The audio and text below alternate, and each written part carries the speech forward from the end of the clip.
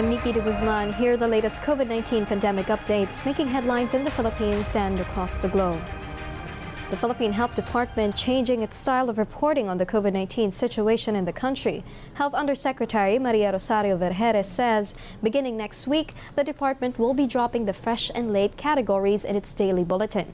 Vergeres also explained the country's new record high for the biggest single-day increase reported on Friday was a result of change in the time of data gathering.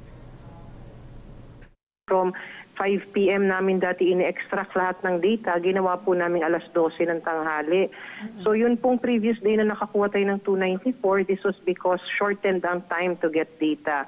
So kaya kahapon po, yung ibang hindi natin nakuhang datos ay naipasok dito sa talaan natin kahapon. Kaya po talagang 1,531 ang nakuha. Pero na ho kaming binuo na bagong means of reporting kung saan hindi na ho natin ipapakita ang late at fresh cases.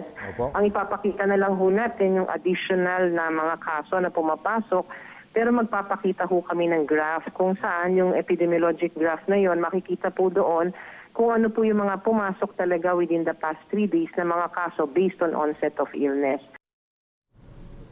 The DOH, faced with massive backlogs in data reporting, updated its data presentation on May 30 to introduce the fresh and late categories. Since the start of the lockdown in Metro Manila, private businesses have worked together to provide food relief to poor families who continue to struggle due to the COVID-19 pandemic. Project Ugnayan has established 5 distribution channels, which include ABS-CBN's Pantawid ng Pag-ibig program. Chief Resilience Officer of the Philippine Disaster Resilience Foundation, Bill Luz, says the initiative has helped over 2.8 million families in the most economically vulnerable sectors of society. Luz adds their first priority upon the start of the lockdown was addressing hunger, but it has now evolved to providing resources for the livelihood of those affected. But, moving fast forward to today, after 3 months, what we need to do is provide jobs. We need to open up the economy. We need to keep people healthy, but we need to open up the economy in a way that is safe and that it can remain open in a safe manner. Because unless people can get back to work, I don't think we'll be able to provide them a means of putting food on the table or getting medicines and taking care of their health. So we have to balance health and economy. Philippine transport groups slammed the alleged lack of preparation on the side of regulators as traditional jeepneys returned to roads after nearly 4 months of quarantine restrictions. They say some 140,000 drivers and operators were not able to ply their routes on Friday due to what they describe as confusing measures laid out by transport authorities. The groups also slammed the limited number of routes they are allowed to ply and the requirements they have to follow. Masyadong magulo yung uri ng kalakaran ng LTFRB ay hindi pakipakinabang yun, bagkus pakitang tao lamang yung parte ng pagbibigay ng sinasabing ang mga transport group ay traditional jeepney ay pinalabas na. Kami mismo ay gumagawa ng pamamaraan para sumunod doon sa protocol. Pero wala naman silang alituntunin na ginagawa. Para pag lumalabas kasi ay kami pa yung may kasalanan dahil kami pa yung pinagbigyan. Maging makatotohanan naman sana yung kanilang paglilingkod. Yung mga kailangan talaga na mga tinatawag na mga rota, yun yung buksan nila. At yun naman talaga yung pangangailangan ng ating mga pasahero. LTFRB Chairman Martin Delgra meanwhile says these protocols were imposed and studied as early as May in some regions that had eased their lockdown. Delgra adds they are just following a hierarchy of public transport, prioritizing public vehicles that could accommodate more passengers while putting in place strict health protocols. The Philippine government is staging a massive send-off for more than 3,000 Filipinos that had been stranded in Metro Manila. Joint Task Force COVID-19 Shield Commander Police Lieutenant General Guillermo Elazar says the locally stranded individuals had gathered at Manila City's Quirino Grandstand since last night ahead of their trips back to their home provinces this weekend. Manila Police District Chief Police Brigadier General Rolando Miranda meanwhile says while the program is for previously registered individuals, they are expecting an influx of walk-ins as well. Highly likely haabot tayo ng 4,000. Kanina kasi 3,500 plus na. Plus may dumarating pa tayong mga kababayan, yung mga unregistered. Region 9, 10, 11, and 12 ang ise-send off natin papuntang Mindanao. Then tomorrow, there's another batch, yung Regions 1, Cordillera, 2, at yung ibang part ng Visayas. Merong rapid testing na ginagawa sa atin dyan, sa ating mga kababayan. And then of course, yung biyahe nila sa mga bus, dire-diretso na. May nakatimburi na sa lahat ng dadaanan. Pero pagdating nila doon, naka-arrange na rin sa LGU kung magkakaroon pa rin ng additional protocol. Iloilo City warns of a bleak local economy if it continues to implement strict coronavirus restrictions. Mayor Jerry Treñas maintains extending the city's lockdown will only result in more job losses. Treñas adds the city needs to restart reviving the local economy immediately. Very recently, the governor of Iloilo has signed an executive order for locking down the province. But insofar as Iloilo City is concerned, we have not locked down Iloilo City. If we cannot proceed to start to revive our economy, the effects will be very disastrous. Iloilo City is one of the very few cities in the Philippines which relies 58% on local income. Here at home, the World Health Organization calling the surge of COVID-19 cases in the Philippines a worrying phenomenon. This as infections surpassed 40,000. Rafael Busano reports.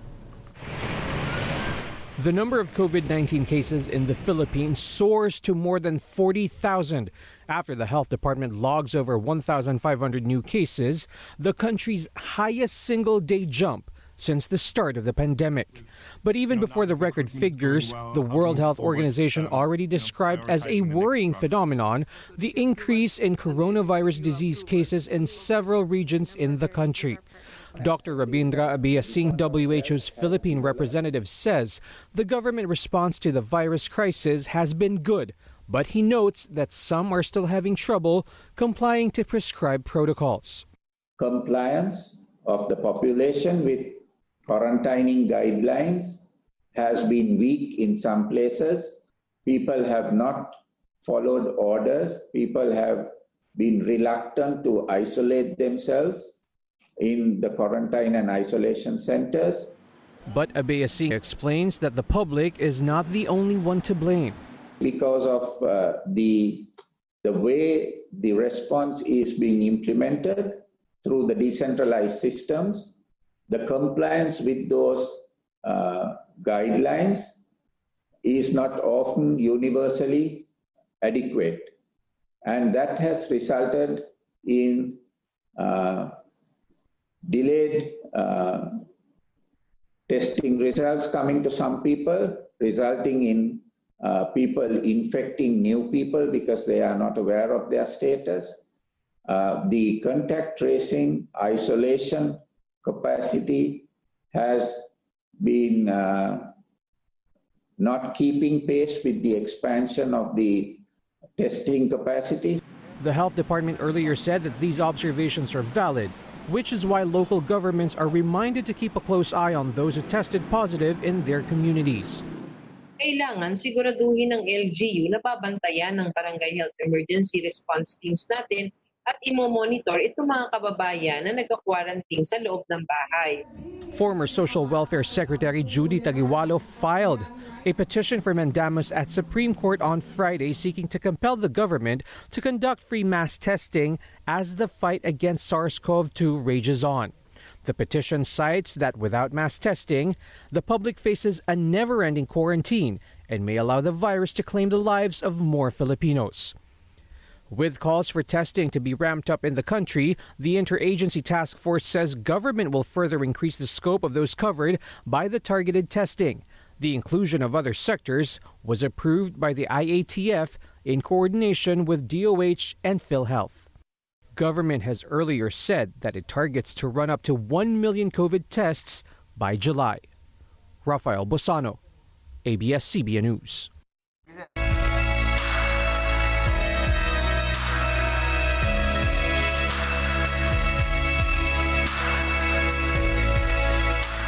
Various media groups and employees of ABS-CBN rally behind the media giant as the House hearings on the network's franchise bid continue to drag on. As Adrian Ayalin tells us, one of the lawmakers leading the deliberations insists the House of Representatives is not going after the permanent shutdown of the network. ABS-CBN employees joined the National Union of Journalists of the Philippines and Alter Media to stage a protest rally for press freedom and a fight for the network's franchise. As the hearings for ABS-CBN's congressional franchise continue to drag on, the employees are asking lawmakers for fair treatment as programs are shutting down one by one after the closure of the network's channels. Bukod sa 11,000 na empleyado, marami pang naaapektuhan. Ang mga tricycle driver sa tabi ng ABS-CBN, ang mga karinderya, ang mga nagtitinda ng fishball, ang mga nasa bicycle, at ang mga restaurants, at mga advertising, at lahat po yan, domino effect na po yan. ABS-CBN Rank-and-File Union President John Villanueva says anxiety continues to grow among ABS-CBN employees, especially because of the COVID-19 pandemic. Villanueva adds employees worry about their health benefits if the company is forced to lay off its workers. Halo-halo yung nararamdaman namin, takot, lungkot, galit, parang pakiramdam namin parang hostage kaming mga manggagawa sa nangyayari ngayon. Media organization Alter Media for its part reiterates that the government should focus its attention in fighting the pandemic instead of ABS-CBN and other critical mass media organizations. Instead of the government addressing the pandemic, what it is doing now is it's spreading another epidemic, no? The epidemic of curtailing press freedom, no? And the people's right to know. A partyless lawmaker, however, insists the Philippine House of Representatives is not going after a permanent shutdown of ABS-CBN, and the franchise issue of the network is not a curtailment of press freedom. If it's a press freedom issue, then it's supposed to be blanket. All media is being shut down, but actually what you have here is a franchise issue. Another round of protest action is set on Monday as Congress resumes its hearings to tackle the supposed biases of ABS-CBN's news department. Adrian Ayalin, ABS-CBN News. And those were the latest. I'm Nikki De Guzman. For more updates, subscribe to the ANC YouTube channel, like us on Facebook, and follow us on Twitter.